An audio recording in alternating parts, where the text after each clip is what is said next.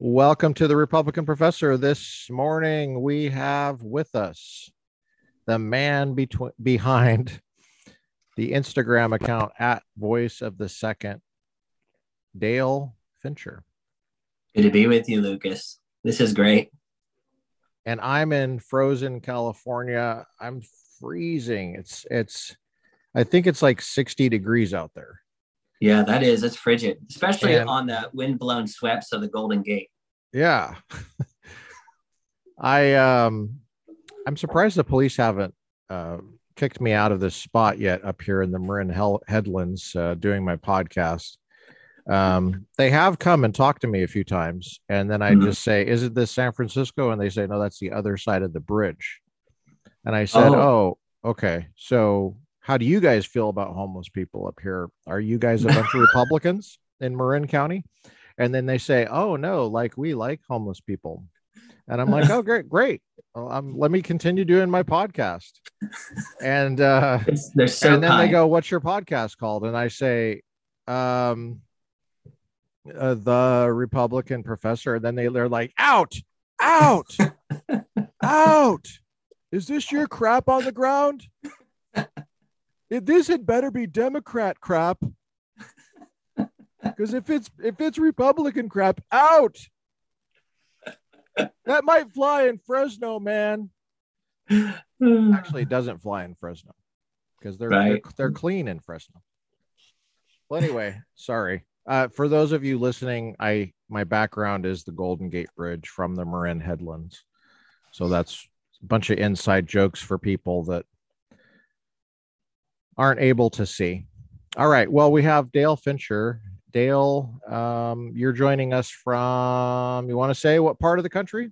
Yeah, Exeter, New Hampshire. Wow, that was really specific. Wow. Yes, very specific.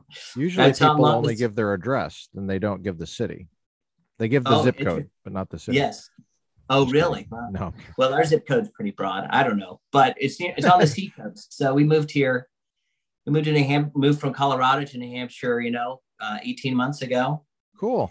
and it's been great. We're 15 minutes from the ocean, Wow. and there's so many little small historic towns everywhere. And 15 I'm minutes literally walking or 15 minutes driving?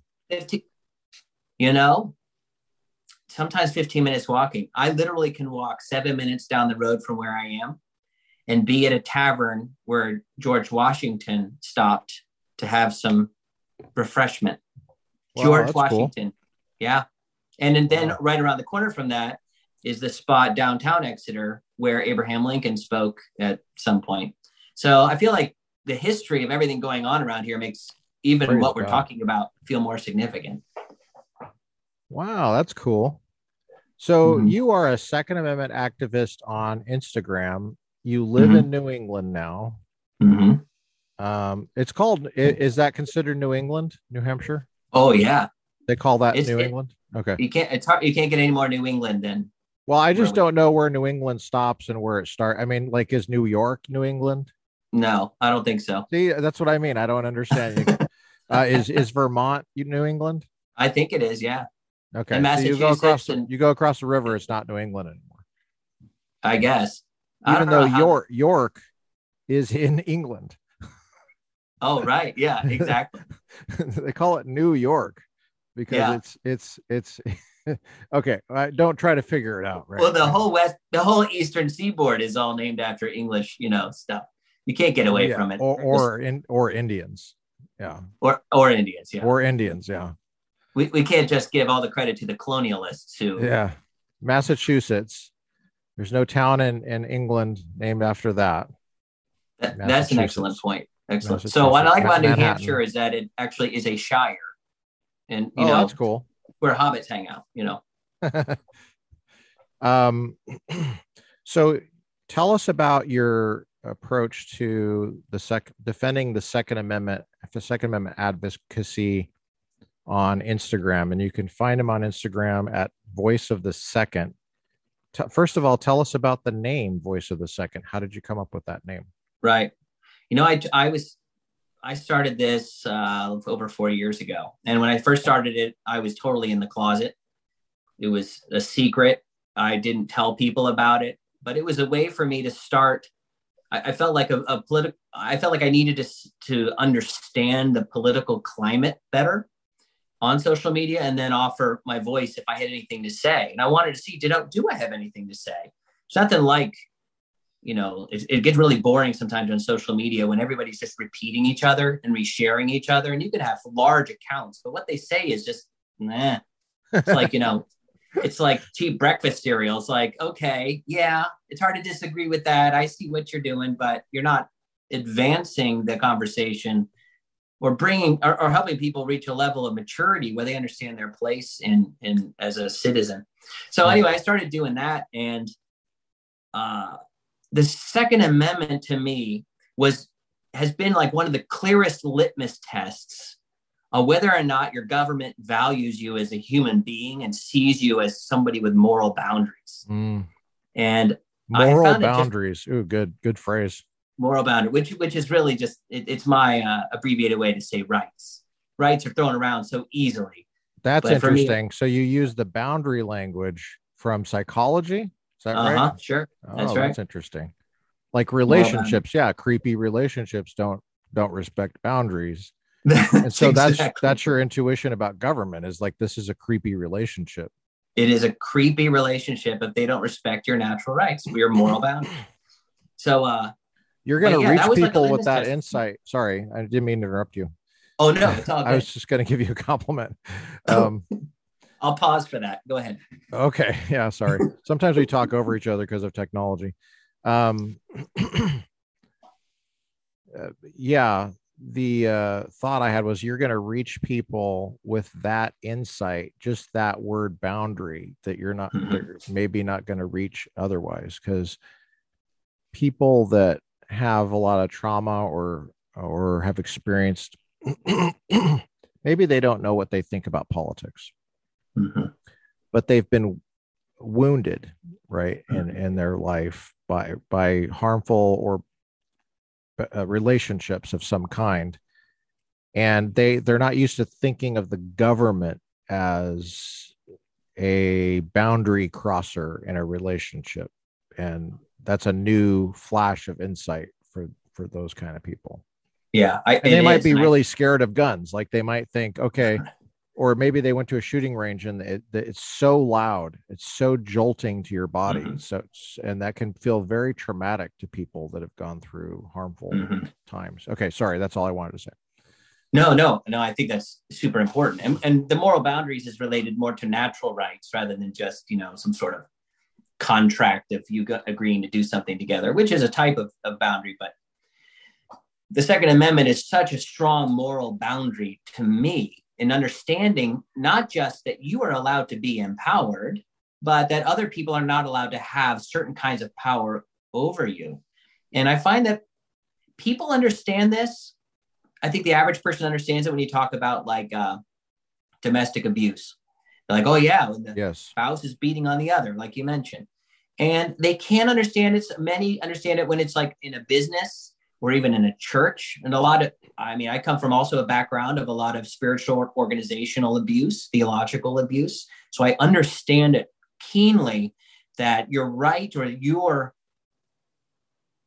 right to take up space without others stealing it away from you is a huge empowering moment.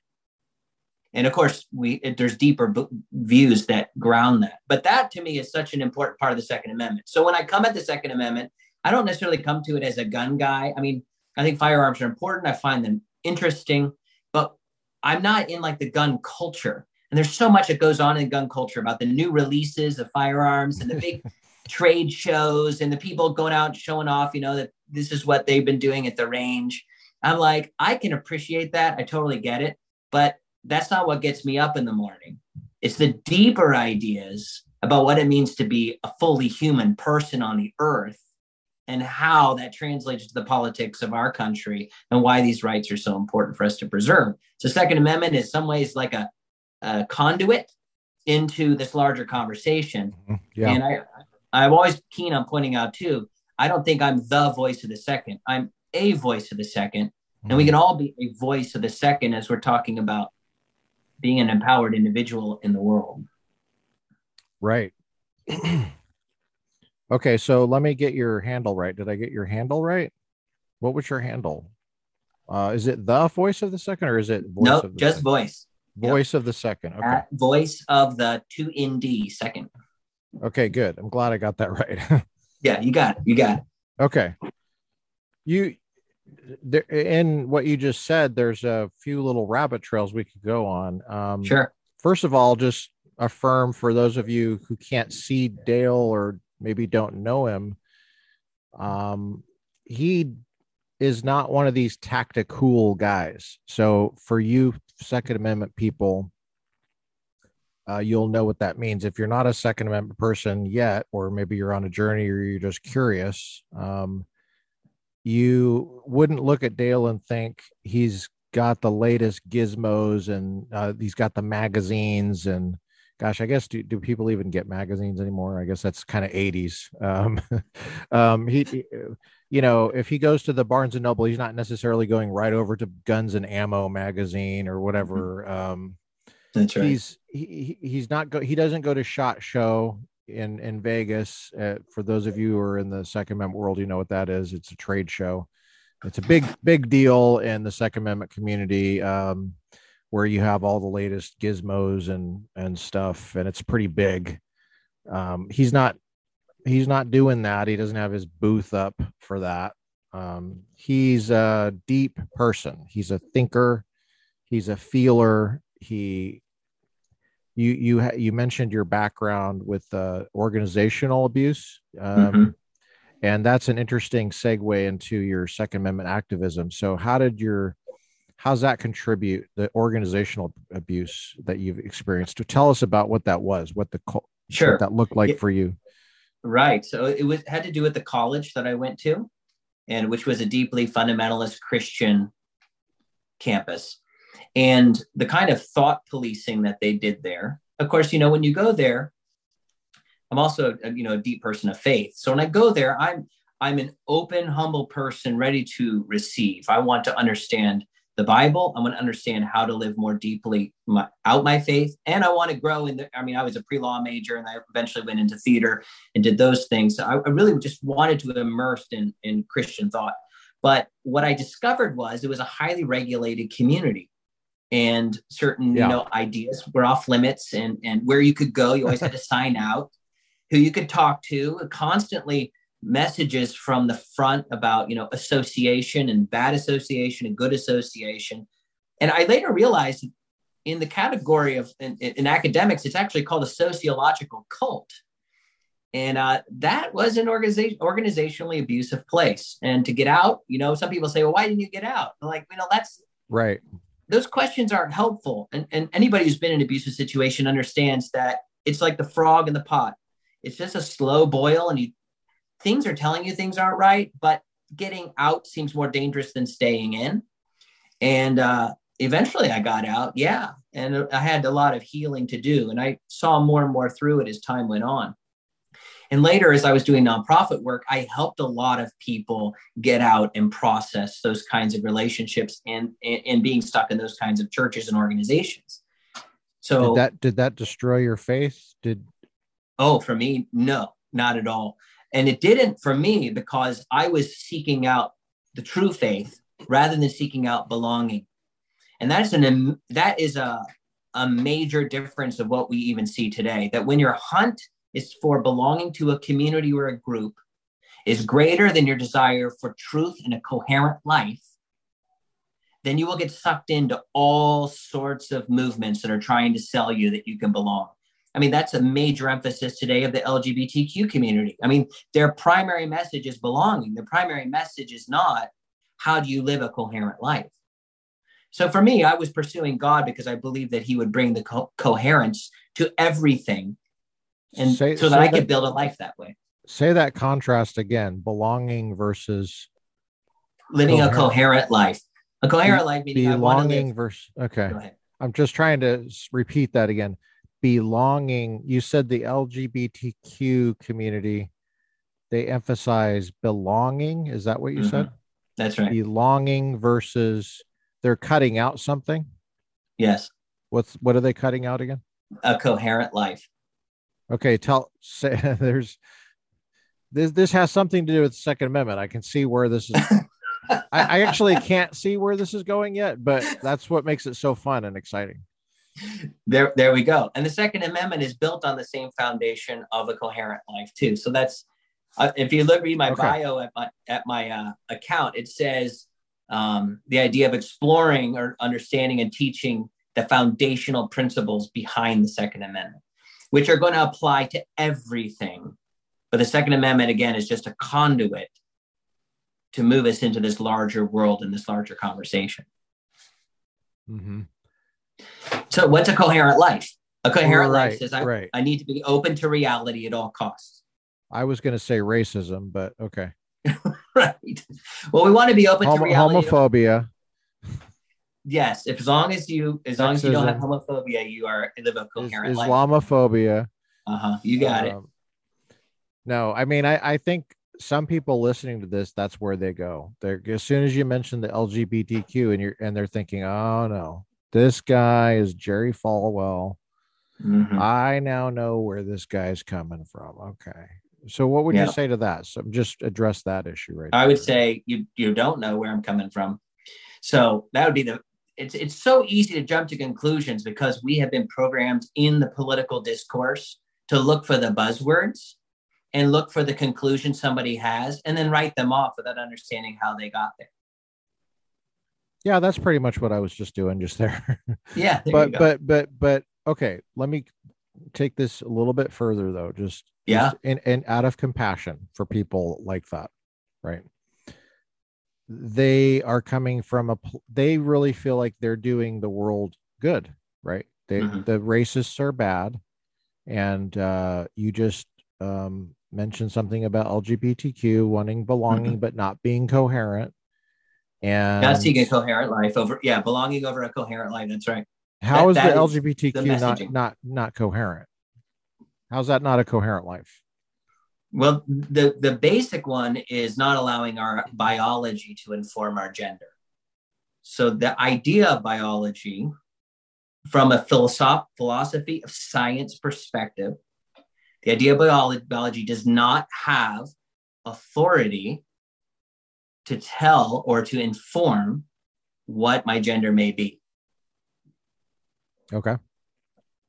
So if we need that for coherence, you need that you need it for coherence to live a coherent life. If your coherent life is to live according to reality.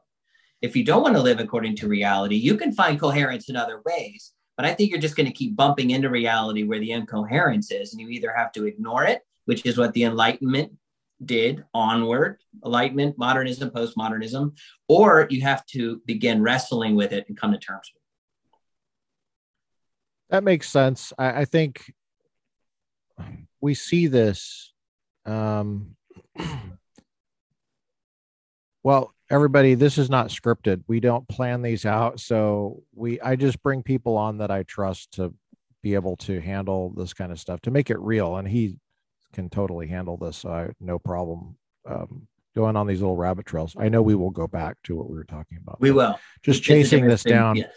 Yeah. So the Biden pick for, Supreme Court, Mrs. Jackson, she apparently thinks she's a woman, and Biden thinks she's a woman too.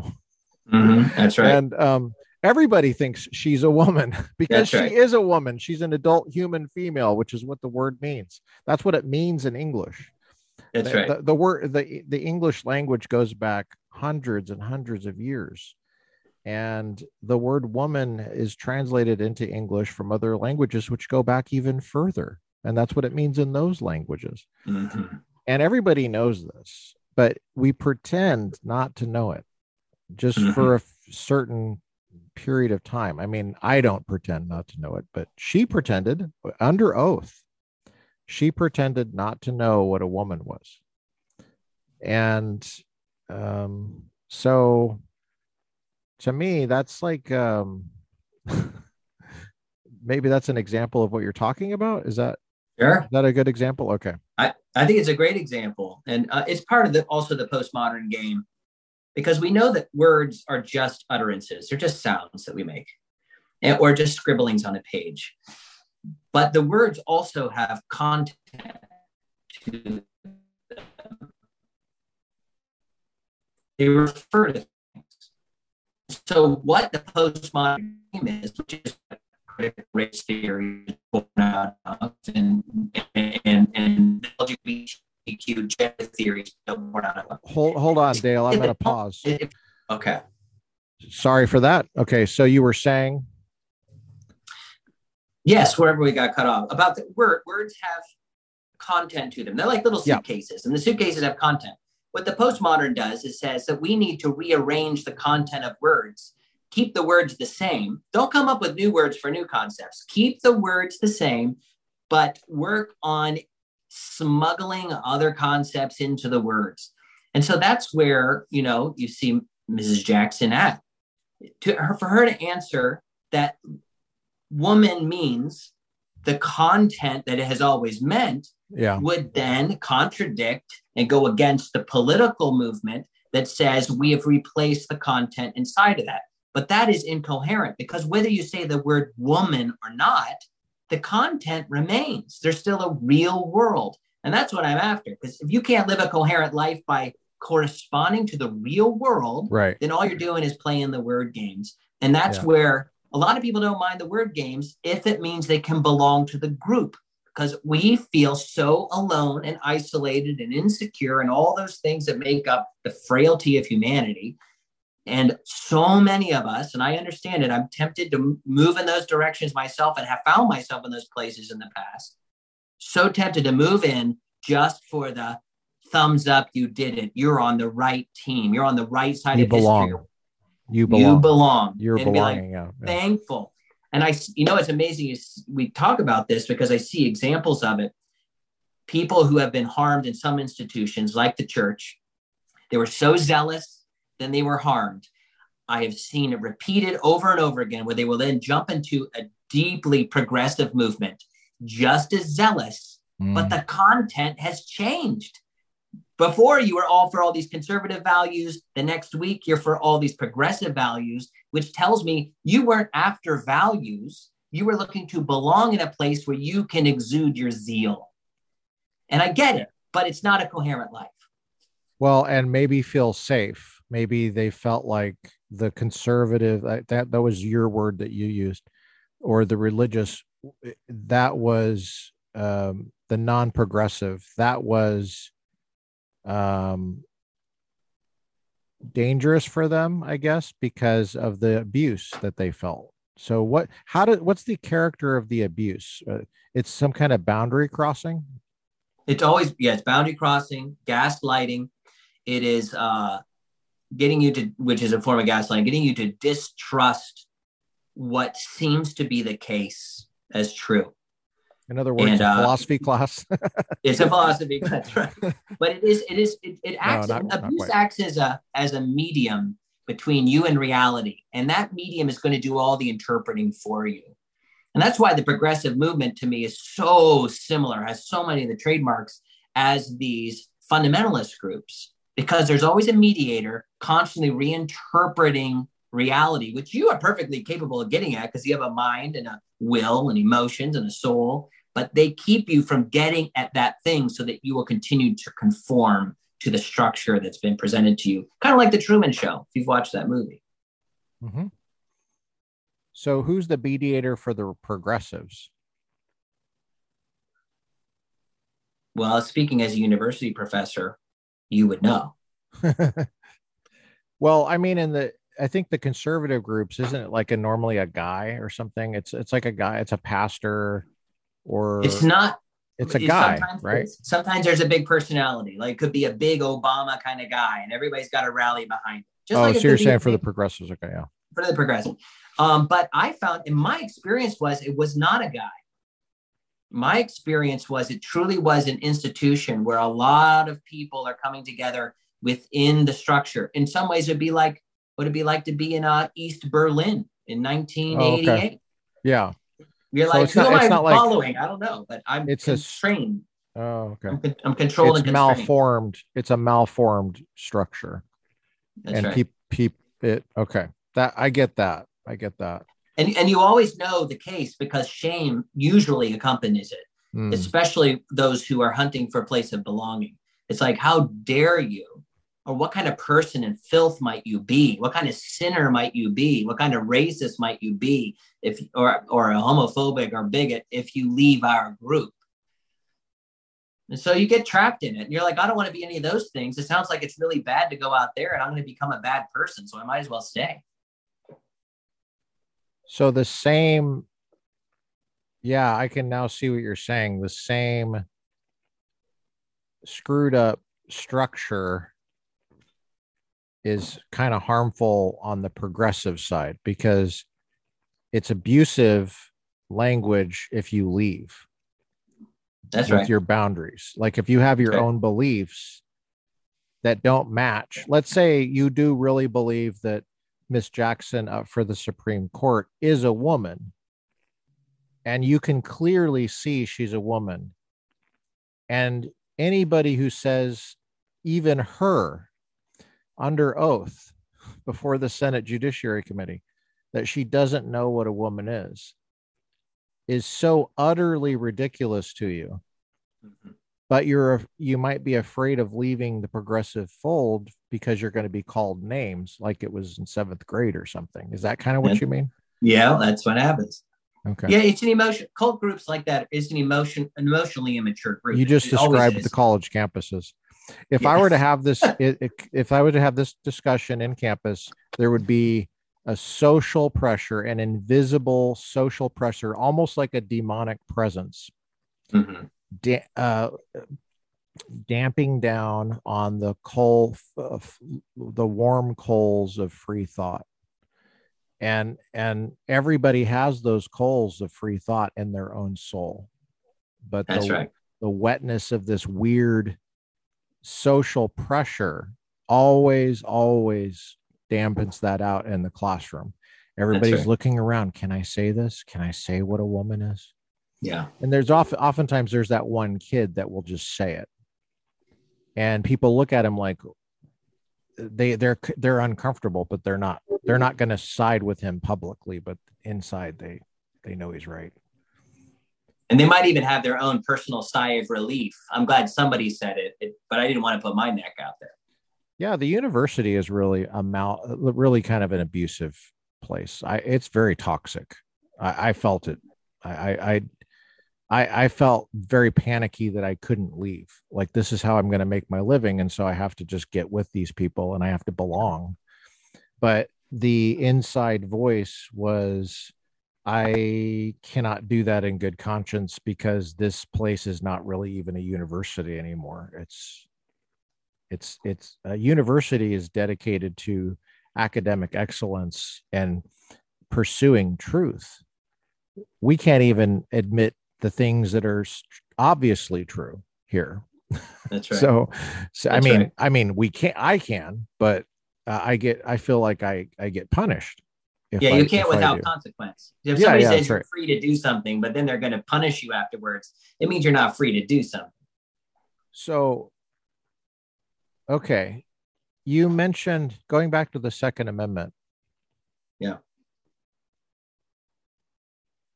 You mentioned there are deeper things in the Second Amendment,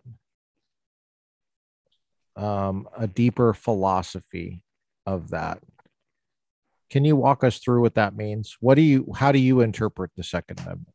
Sure. Second, you want to give us the text of the Second Amendment, and does the text inform how you read it and how you understand it? It partly does, but I feel like the text is there because of the ideas rather than the ideas are there because of the text. Okay. You know, uh, it's so embarrassing forgetting how the Second Amendment begins. For the right of the people to keep and bear arms should not be infringed is the important part. And the first part is about a militia is necessary for a free state. Can Mm-hmm. you give us the phrase? A well-regulated militia There it being is. necessary to the security of a free state, comma, the right of the people to keep and bear arms shall not be infringed.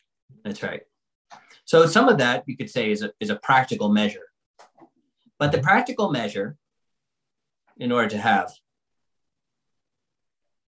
freedom, is grounded in the fact that humans are supposed to have freedom. And that the human, the individual, that's a starting point. And the individual, as well as the community, transcends the government. And that the Second Amendment is in place, not for the people, but for the government. Meaning it gives the government rights, or it tells the government what they're not allowed to do. Yeah, it limits them. So it's a boundary. It's 100% a boundary. So that's what's great about, all laws being written down, is that now they're codified, and people all agree that this is what we're going to follow. But when they are laws written down that correspond to morality, well, it's the morality that informed them. The document just codified them, as we know. So the deeper idea behind the Second Amendment is that the individual person is such a thing of value, of worth, of stature, of place in the world, that no government from the dawn of time to the end of history is allowed to trample on that person with any moral cause. Now, that's tricky when you get into the weeds of how do you organize and structure a society. I get that. But don't let the weeds dictate the deeper principle. We need to be continually untangling the weeds so that we can get closer and closer to the principle.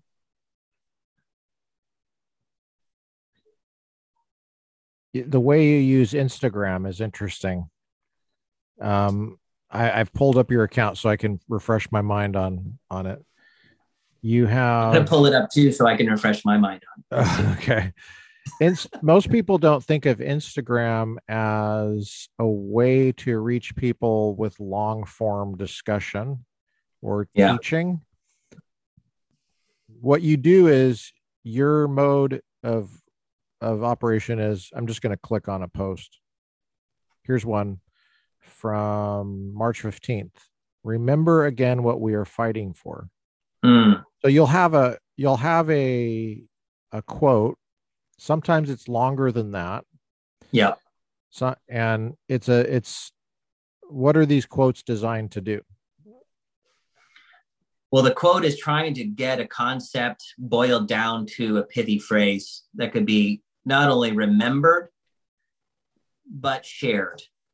Because that's what I want. I want people to share the idea and to trigger people into thinking about it. So that's why I love Instagram, is that I love short quotes. Everybody likes short quotes. They put them on their... Right.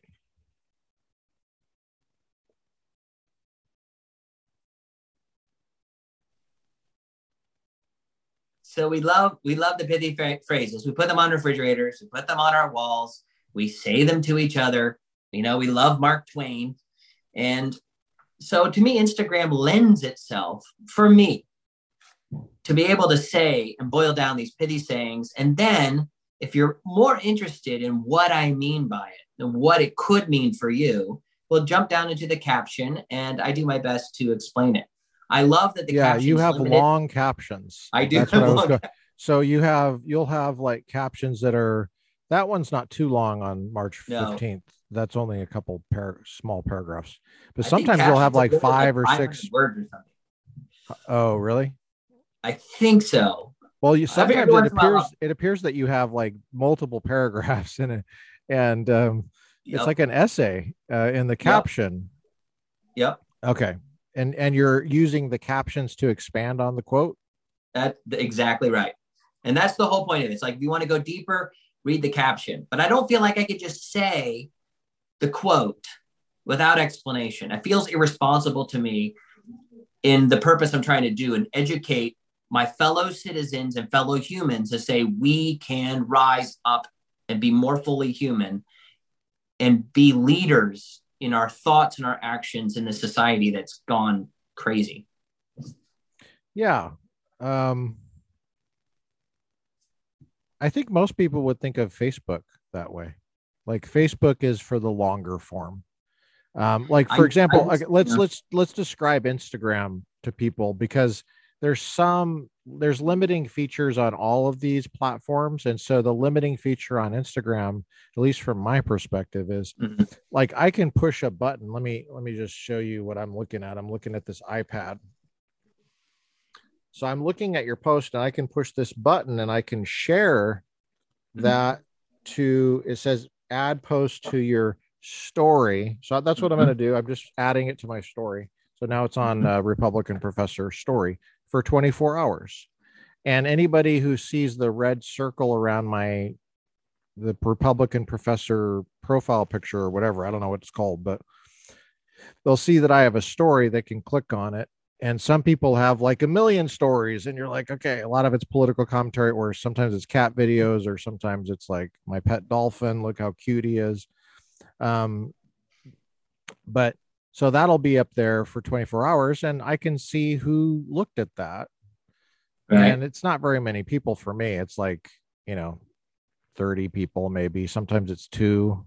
For a long time, it was 2. And I have a feeling Instagram was suppressing that. I have no idea how they do it, but how can it be 2 for 2 months and then go to 30 all of a sudden? Yeah. And stay at 30. Yeah. And, so they will, my cat videos will I do share some of those. One of the stories I have on there is a little chick that has a little flower on his head, like a little baby, I think duckling or something. That'll probably help the algorithm. That'll probably get 40 views or whatever. And then my, political commentary gets less. These are people that follow me, by the way, so they know where I'm coming from politically. So they like the animals better than the politics. That's funny. Yeah. So but my point is that when it gets shared to your story on Instagram, the caption does not go with it. That's right. So that's a limiting feature. Does that bother you? Because they will look at it. Okay, tell us. Partly because when people share it, other people see it, and I get a lot more people following because of it. Oh, okay. And then so eventually they'll see the captions. That's right. Oh, okay, I got you. And then, okay, so they can click. Okay, maybe that's what some people are missing. So they can click the story. They can see the post. When they see the post, they go to your page. So I just clicked through, and then they can see the caption. Now, there's other interesting things about how you use it.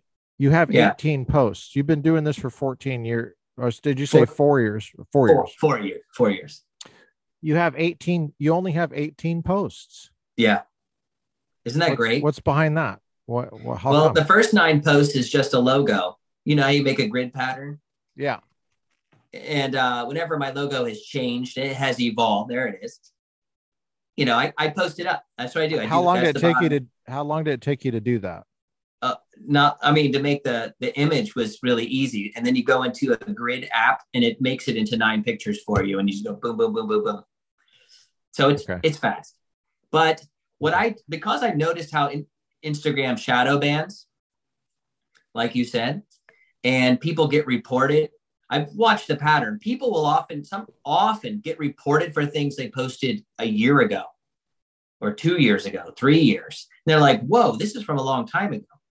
Because I think what happens is there's a little army of people out there running around just trying to create havoc and report your stuff.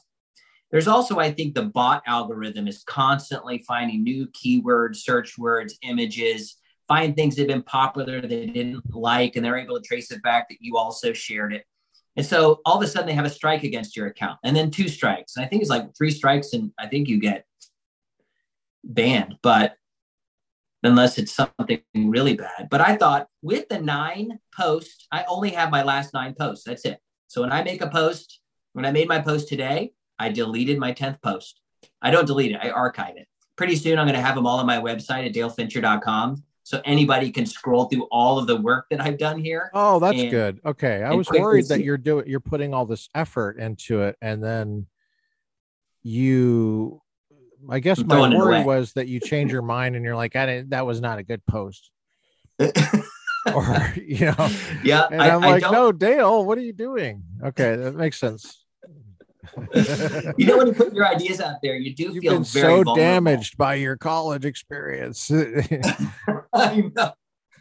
You're right. Instagram reminds me of my college a little bit. Everybody running around reporting each other and sin sniffing, as we like to call it. Dale, you have this well thought out use of Instagram. Okay, so it's so this is now going to be developed on your website, dalefincher.com. Yep. Okay. That's right. That's right.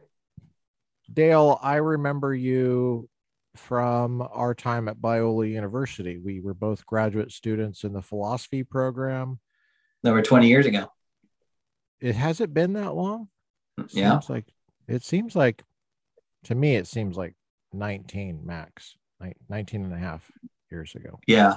Yeah. It's been a long time. It's been 20 years ago. Well, actually, yeah, since I arrived, it's going on 20 years. It's not quite 20 years. But you went to school at this place that you experienced harm that you called fundamentalist. Yeah. You didn't lose your faith. No. You were a theater major, is that right? Yep. I did my graduate work in theater there too. Yep. And then you got an idea to study philosophy. Yeah. And you came and studied at Biola for philosophy. Yep. Does your philosophy background help you understand what's going on with the Second Amendment and this cultural stuff? Oh my gosh. 100%. It's unbelievable. I mean, I don't, without the philosophical background, it would take a lot of time and energy to really understand how bad the ideas are out there, how incoherent they are, and the foundation that people are building on. Because when you can understand the foundational philosophy they build on, then it's more predictable of what their outcome is going to be. You're like, oh yeah, I understand why you say that outcome, because this is your foundation. If you're an anti-realist, if you are a naturalist, then postmodernism makes perfect sense. That's where it goes. So, but people don't understand that. And I think the average person is just floating around on the pop culture level. If somebody's talking about, these, oh my gosh, progressive issues, and be like, we need to stop, all the gay books in the library or whatever it is that they're talking about. It's like, you know what? That's not going to really help. You're just running around playing, whack-a-mole. You have to understand that this is a much deeper philosophy. And if you do not address the philosophy, you will not turn this train wreck around. And philosophy has really helped inform me on how to navigate it, how to make distinctions, how to stay on topic, and how to get to me at the heart of the matter rather than just flitting along from issue to issue.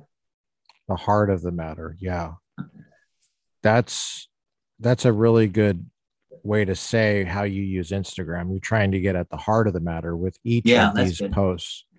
You're like, okay, this goes to the heart, but you can't say it in just one sentence. So here's a caption. And also your concern for coherence. You mentioned belonging versus coherence. Yeah. And I don't think most people, I don't know. I don't hear most people go coherence right away, but your philosophical background has taught you, your training has taught you how to spot incoherence. Would you say that's fair to say? Oh, 100%. Absolutely. I mean, if you go to a classic example, a simple examples of it, if you go to the Instagram page at defiant.ls, he's the one who's taken his time scouring Twitter for all these progressive accounts and then showing one tweet they gave, which said one thing on a topic. Say it again. And then say the address again. Sorry, say it again. Defiant.ls. Okay, that's not going to take me to some kind of terrorist website or anything. I hope not. It's named after a very outspoken progressive Twitter. I got it. Yeah, I got it. Okay. But he's so that's interesting. I'll have to follow this guy. he's totally, he's got Make all him. these. I'll make him feel better because he's only got 53.4 thousand followers. So Yes. he'll probably Well, really notice my follow. one of my claims to fame is I started following him when he was only at like 3,000. So I feel very proud of myself, kind of getting in on the ground level. You did. But wow. what I love about him, and he's been, marked on Twitter as being, somebody spreading hate speech. He's been, shadow banned on Instagram. I can't even tag him in posts because Instagram won't let you tag him because he's such a bad guy. But what's amazing, he doesn't belong. He doesn't belong. He doesn't belong because he's so coherent. It's the incoherence. And what he's pointing out is he's taking tweets from progressive leftist Democrats, and he just shows 2 tweets from the same guy and how they contradict each other. And his entire account is just quoting them. Wow. But he is spreading hate speech because he's quoting them and pointing out their incoherence. Now, the thing is, a postmodern doesn't care about incoherence. At the end of the day, a postmodernist cares only about power, satisfying the appetite. Belonging is part of satisfying our appetite. So wherever I can get it, however I can get it, that's where I'm going to get sucked into. Here is what's so important. A coherent life leads to belonging, because then you end up finding those people who know how to grow up and live a good life. And those are the people you want to link arms with. But if belonging is your goal first, rather than coherence, then you're going to be in a group that is super fickle and full of shame because they're like that weird codependent boyfriend or girlfriend in high school that they just cling to you all the time. Wow, that's really good, man. That's really good. I wish I could get you to say all that again. And probably some people are saying that too, but then, okay, just go back, rewind. We have the rewind feature for that reason. And you can, if we only knew how to edit video, we could play that again. Yeah. Well, I got to do one foot in front of the other here. I can't even re-say what I liked about it because you said it so fast for me anyway.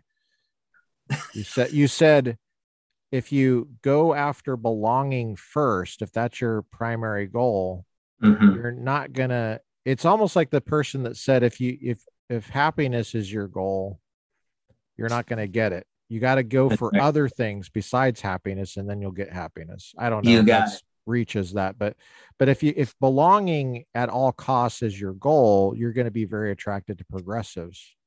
But you're going to sacrifice coherence and reality. But that's right. What I really linked up with, what really nudged my heart when I heard what you said was that if coherence is your goal, you will find belonging, and it will be much healthier because these people respect boundaries. Is that what you're saying? Absolutely. And in fact, I would go so far as to say you will actually find real belonging, because I find that those who are sucked into this belonging trap that progressives often offer, and a lot of fundamentalist groups on the conservative side, they're not off the hook. That's not real belonging at all. It's kidnapping in some ways. And you're trapped in the basement. You're like, I'd like to get out. They're like, well, you don't want to go out there. It's too scary, aren't you? It's so nice. You don't want to be a racist. Takes care of you. Yeah. You don't want to be a racist, do you? Repeat after me. I don't know what a woman is. I don't want to know what a woman is. I don't know what a woman is. I don't know what a woman is. Repeat after me. So glad we're nominating a woman to the Supreme Court. That makes us so good. And look how dark she is. That makes us extra good. We're making it's all childish. What's a woman? So I don't know. What's a dark person? I don't know. It's like, well, yes, you do. Anyway, yeah, that's great. That's great. Oh my gosh, I'm looking at one of these posts this guy does.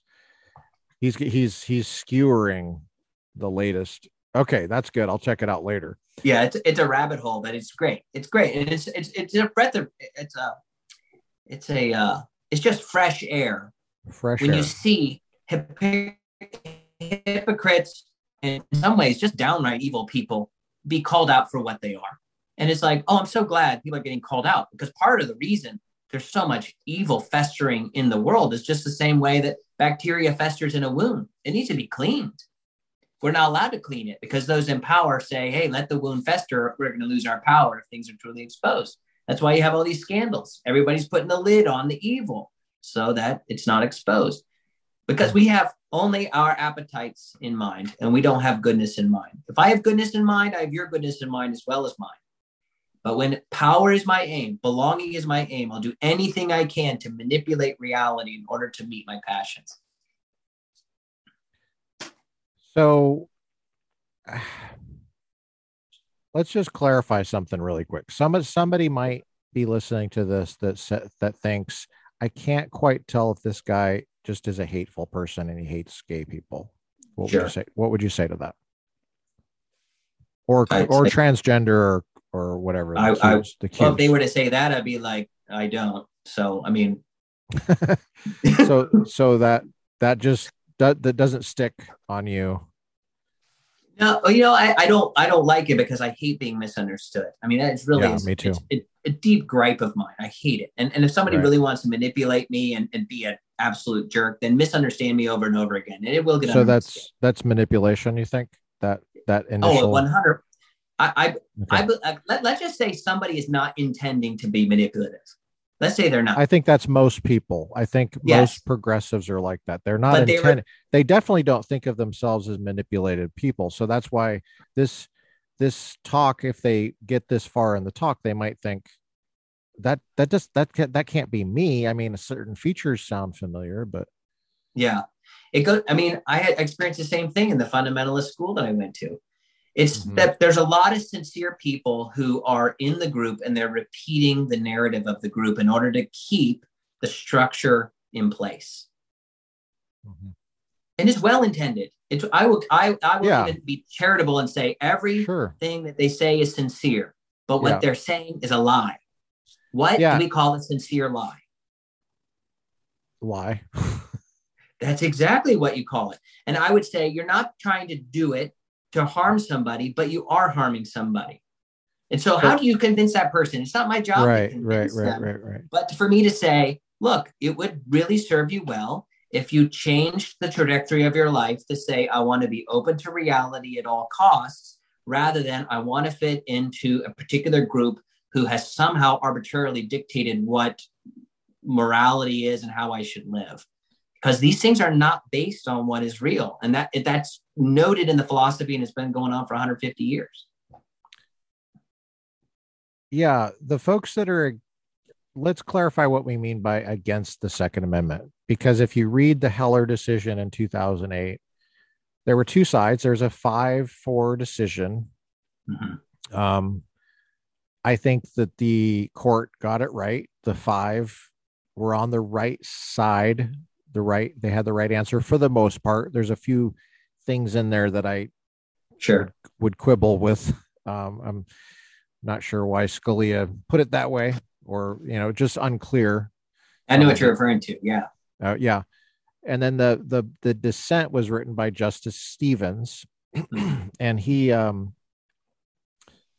would probably say this is what the Second Amendment is. I mean, it's not like I'm against the Second Amendment. It's just that I understand it correctly. And, it's about hunting and it's about community rights, and it's not about, so when we're saying, and I say we, because I'm on your side on this, I agree, Sure. One of the benefits of naming the podcast The Republican Professor is you click on it. You shouldn't be triggered by anything. I just wanted to say the word trigger in this discussion.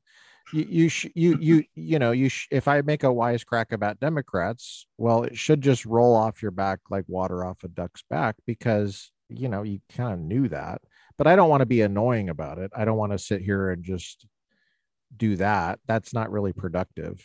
I want to engage people and really listen.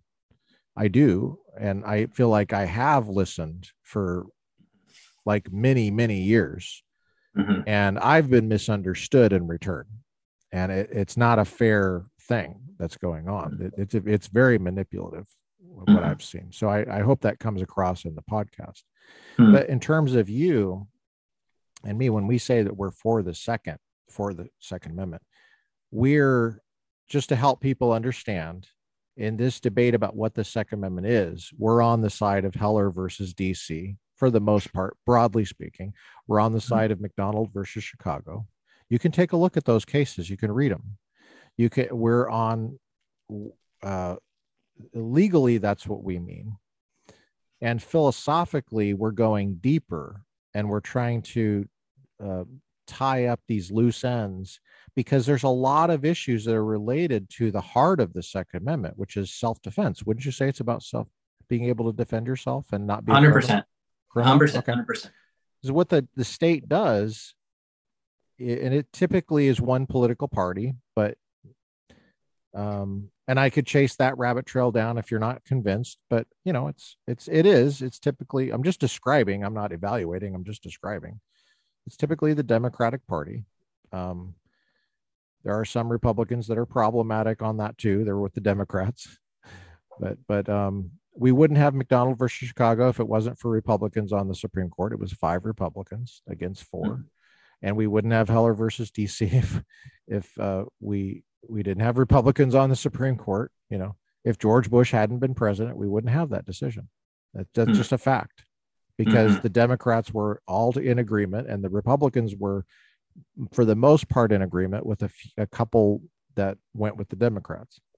Anyway, okay, sorry to all that, but there are deeper issues, and there are other issues that come up. For example, magazine capacity. Why 11 and not 10? Why is 11 a felony and not 10? Why I mean, regulations very well. Very much. Very, very much, because, well, I'm not going to say why I know that, but in California, we're dealing with background checks on ammunition purchases at Walmart. That's right. And guess what? Walmart doesn't sell ammunition anymore. That's which right. was the point of that goal, because it's costly. These things are costly. Waiting day period in California, 10 days. That's for each time you do a purchase. Even if, and this happened to me one time. Even if you already own a gun, you have to wait 10 days. And why do you have to wait the 10 days? If you ask why do you have to wait the 10 days? It's a cooling off period. That's right. It's a cooling. Well, but I'm already armed legally. Well, we have to make sure we can trust you. Well, hold on a second. Why is it that it's about trust of me? Why is it not about trust of you? You're the big government. I mean, you're the huge government. How can I trust you? When here's an example. Like one time years ago, I was in a store in Central California, and it was a farm country and a gun store. And I saw this, I had just purchased for a private party, a collectible handgun that they don't make anymore. And I did the paperwork for the 10-day waiting period. And just after I had signed the paper, I saw in the little cabinet area for sale an older model of the same gun that was like 40 years earlier. Wow. 30 or 40 years earlier, from the Great Depression. It's called a curio and relic. And I looked at that thing, and the guy told me the story, and he was like, yeah, a farmer carried that, during, John Steinbeck era.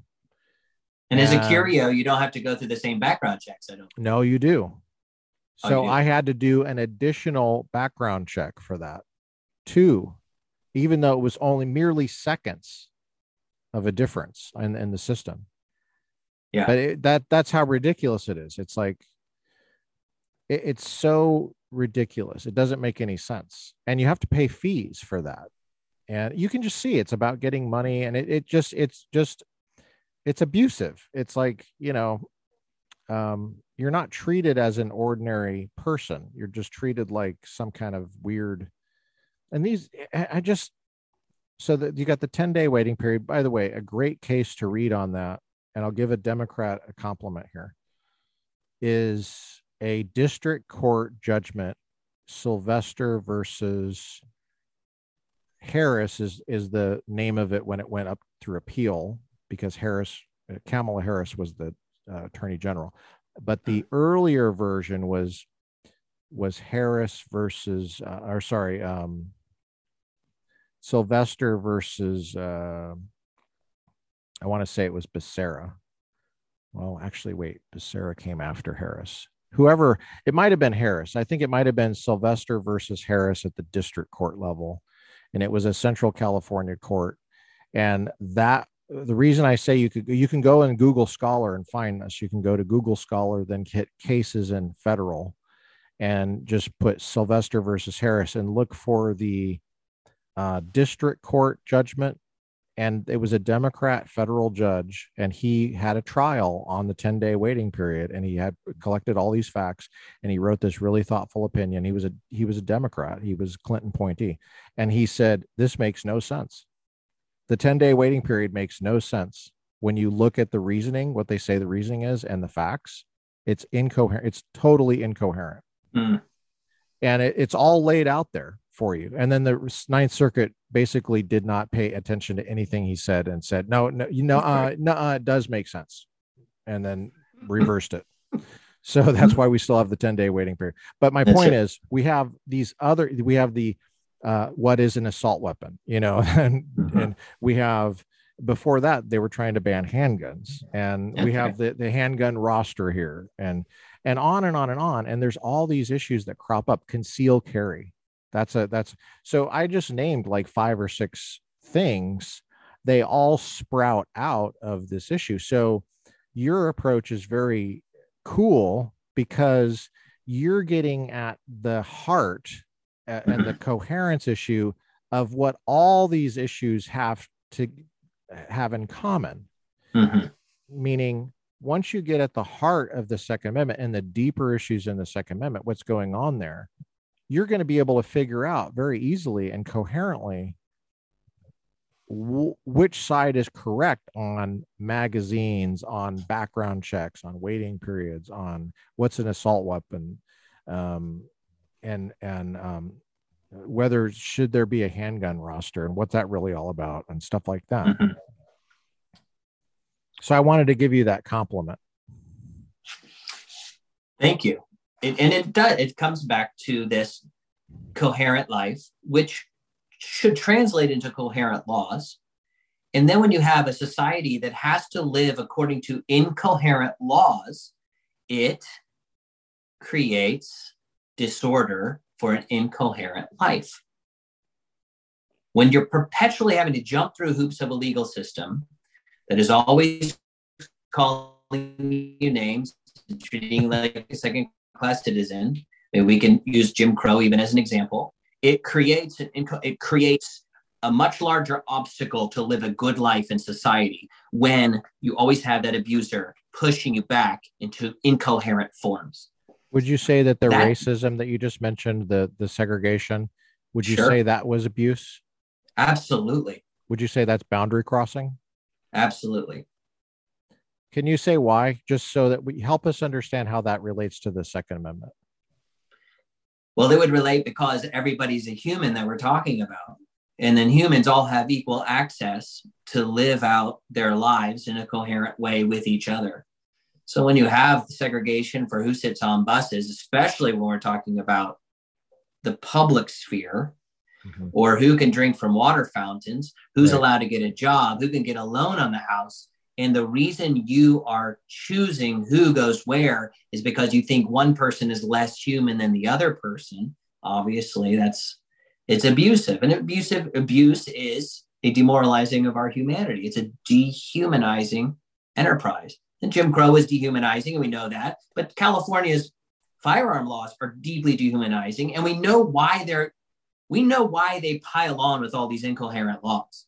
We know why that's a strategy. They want to get rid of all of it. They want the supreme power of the land to be only the government and whoever can vie for that power. As long as they can do that and get everybody else to keep complying within the system they want to make in their own image, They're going to heap on law after law after law and create as much havoc and fear as possible so that you won't exercise your moral right in their presence. What do you say to people? It's very psychological. Yeah. What do you say to people who look over at England and places in Europe that have, in terms of self-defense laws, being armed for self-defense against crime, they have a very different system where the state is much more intrusive and powerful? That's right. What do you think? If people looked at that and said, why can't we have that over here? They seem to be doing fine. What would you say to that? Well, I would say just because the outcome of fineness, whatever that fineness means to somebody, doesn't necessarily mean that fineness was arrived in a moral way. You could look to East Germany as well. Look how ordered everybody is. Look how quiet the streets are. Look how everybody shows up to work on time. The communist dream is all happening. Everybody lives on so little. Isn't this a blessing? Isn't this fine? But the truth is if the people in England were so good and so loving and so nurturing to each other, then why would they having firearms change anything? Because they wouldn't use them in any way that would violate another person. What those messages tell me is we don't trust each other at all, and our distrust has grown substantially to the point that I do not want you empowered at all. And then when you go down the list of all the disempowering things that happen in these, European tyrannies called democracies, you see that the taxation is really high. So your work is disempowered, your firearms, your self-defense is disempowered, your education is disempowered because so much of the resources go to that and you have fewer choices for yourself unless you're really wealthy, on and on. Yeah. Your transportation disempowered because they want to regulate what are considered normal means of having energy so you can move about and move freely. Some people might be like, well, that's okay with me. It's okay with me. It's like, that's fine if that's the life you choose. But it's not a fine life. That is a controlling, manipulative life. And that's if it's chosen for you, in other words. Yeah, if it's chosen for you, then you're living an incoherent life. Yeah, because you need to make the choices. It's up to you to make good choices, not up to the government to make them for you. Granted, there has to be boundaries. I think governments are instituted among men so that we can have life, liberty, and property. But as soon as government starts treading on those things, government is no longer government of the people, by the people, for the people. It's its own new entity, which is behaving in an abusive relationship. Yeah, that's really interesting. I think that was great that I mentioned England and you went right to East Germany, and you're saying, no, hold on a second. This is actually this is the spectrum it's on. Exactly. It's not on the American spectrum. It's on this East German. Germany is, well, West Germany is not really that different than East Germany in that sense. Not anymore, is it? No. Their buildings are more colorful. I visited East Germany back in the late 80s with my family, and it was dreary and eye-opening. The toilet paper felt like sandpaper. I was like, wow, this is the utopia of communism. Isn't it wonderful? But they had a wall. They had a wall between East Berlin and West Berlin. You were in Berlin, or I did? I was not in Berlin itself, no, but we were in East Germany, and I think it literally was the year before the wall fell. And if you see the movie Lives of Others, which we may have watched that together somewhere along the line, The Lives of Others, it's a powerful movie about the Stasi police of East Germany. Okay. And how they manipulated and controlled and surveyed the people. And I don't see it much different than how our own intelligence agencies have turned against our own people, always digging up dirt, always using what we have, even things that we can't even talk about on this podcast. I know. Because we live in an era where there are such extreme abuses that you can't even speak openly and freely in public without some rogue person wanting to beat you up because their little cult said it's bad for you to talk about these things, or the government showing up with guns. I mean, we live in a violent society and it's built into the system. And that's a major, major problem that we're not addressing because we're so busy addressing the talking points that are on the campaign trail rather than the deeper questions of how do we live a good life, because it's not happening, people. Right. Yeah, that's interesting. Yeah, there does seem to be a very low attention span, and it's caught up in trying to keep up with the news, but the news is so fragmented that it's very difficult to piece together a coherent picture. And and by the time you're done doing that, you're so exhausted that how do you, I mean, someone listening to this might be like, okay, I see where he's going. He's not a hateful person. He doesn't hate, he's not racist. He doesn't hate whatever, and he's got some good points, but then maybe I'm discouraged because you just said he studied philosophy as a graduate student. I don't have time to do that. How do I level up on this? Is that what your website is designed to do? Yes, partly. Tell us about your website.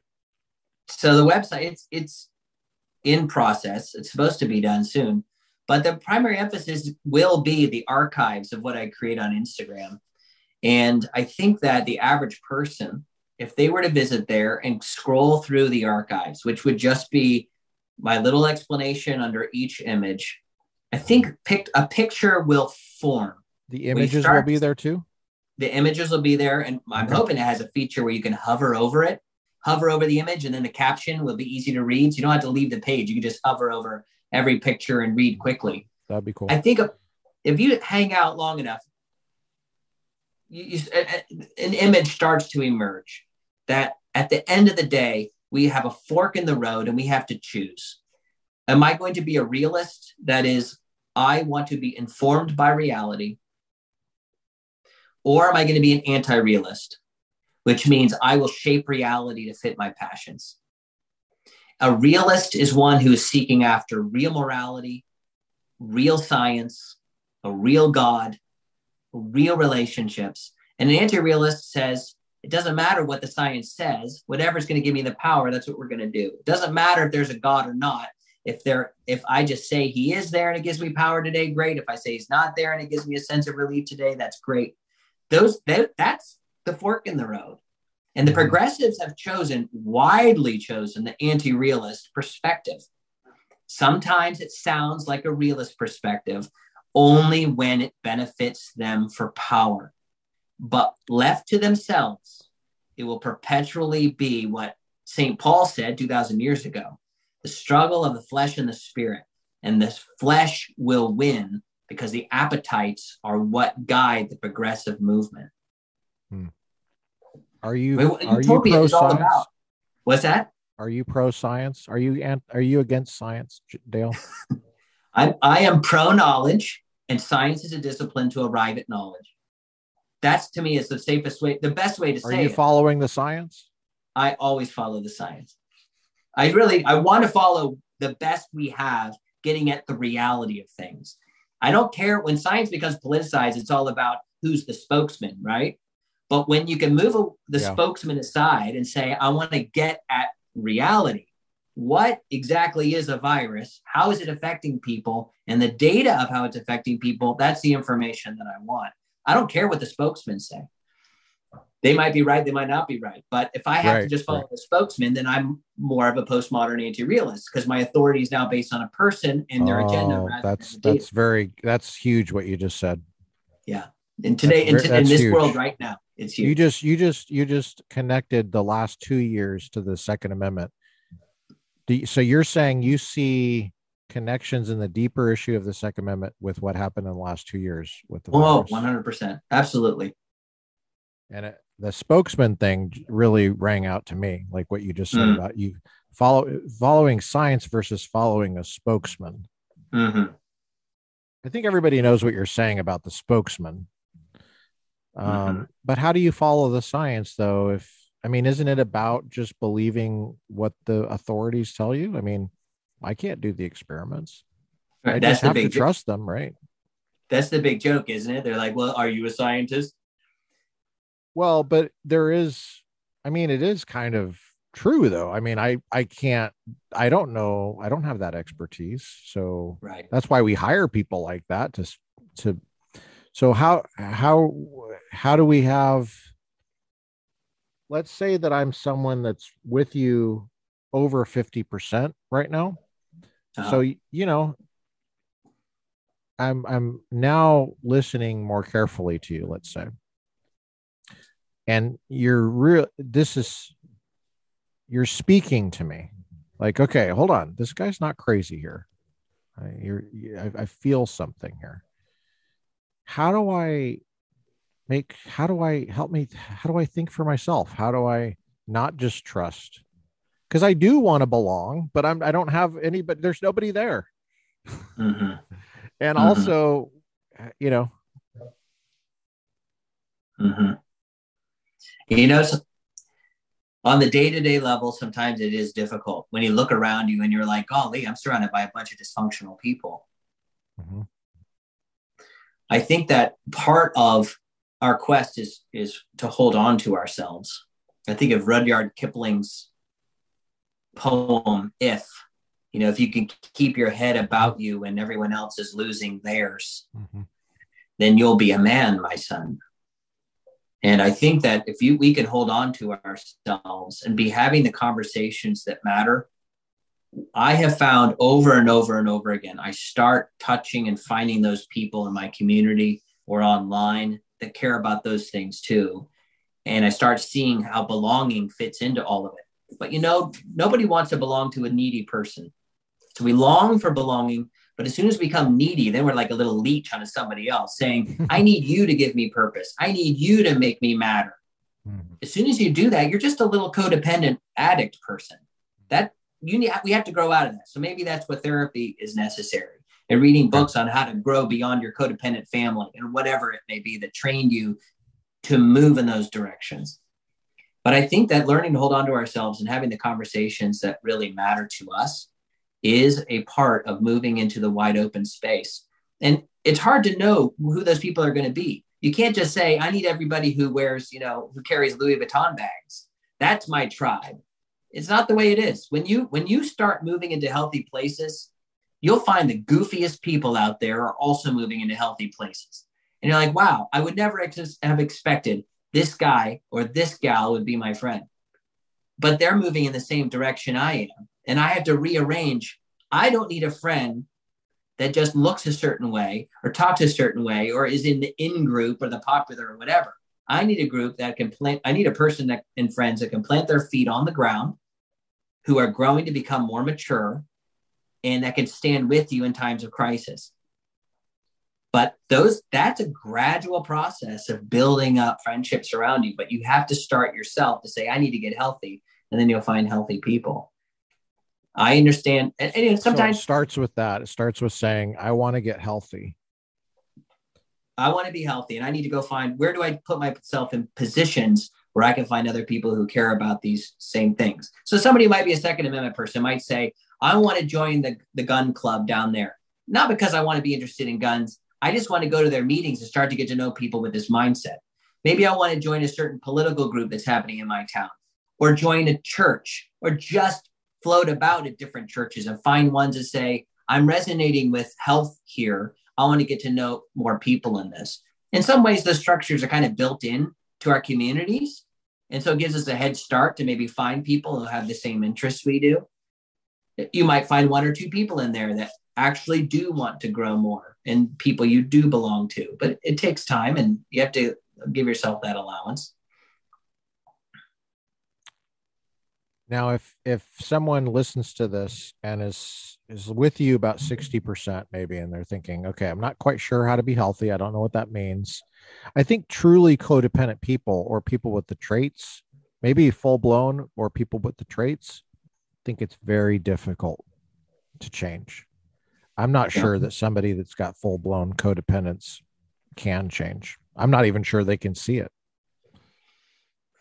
Even with therapy. Even with therapy. Maybe they can't, but I think, yes, I hear what you're saying. I don't mean to make you sad, but I just wonder. Let's not go to the people that have no hope. Let's not talk about hopeless people.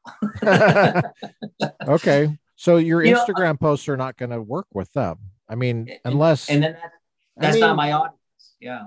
Yeah. Okay. A book that was really helpful to me and it's an older book, but it was The Road Less Traveled by Scott Peck. Yeah, you've mentioned that to me before.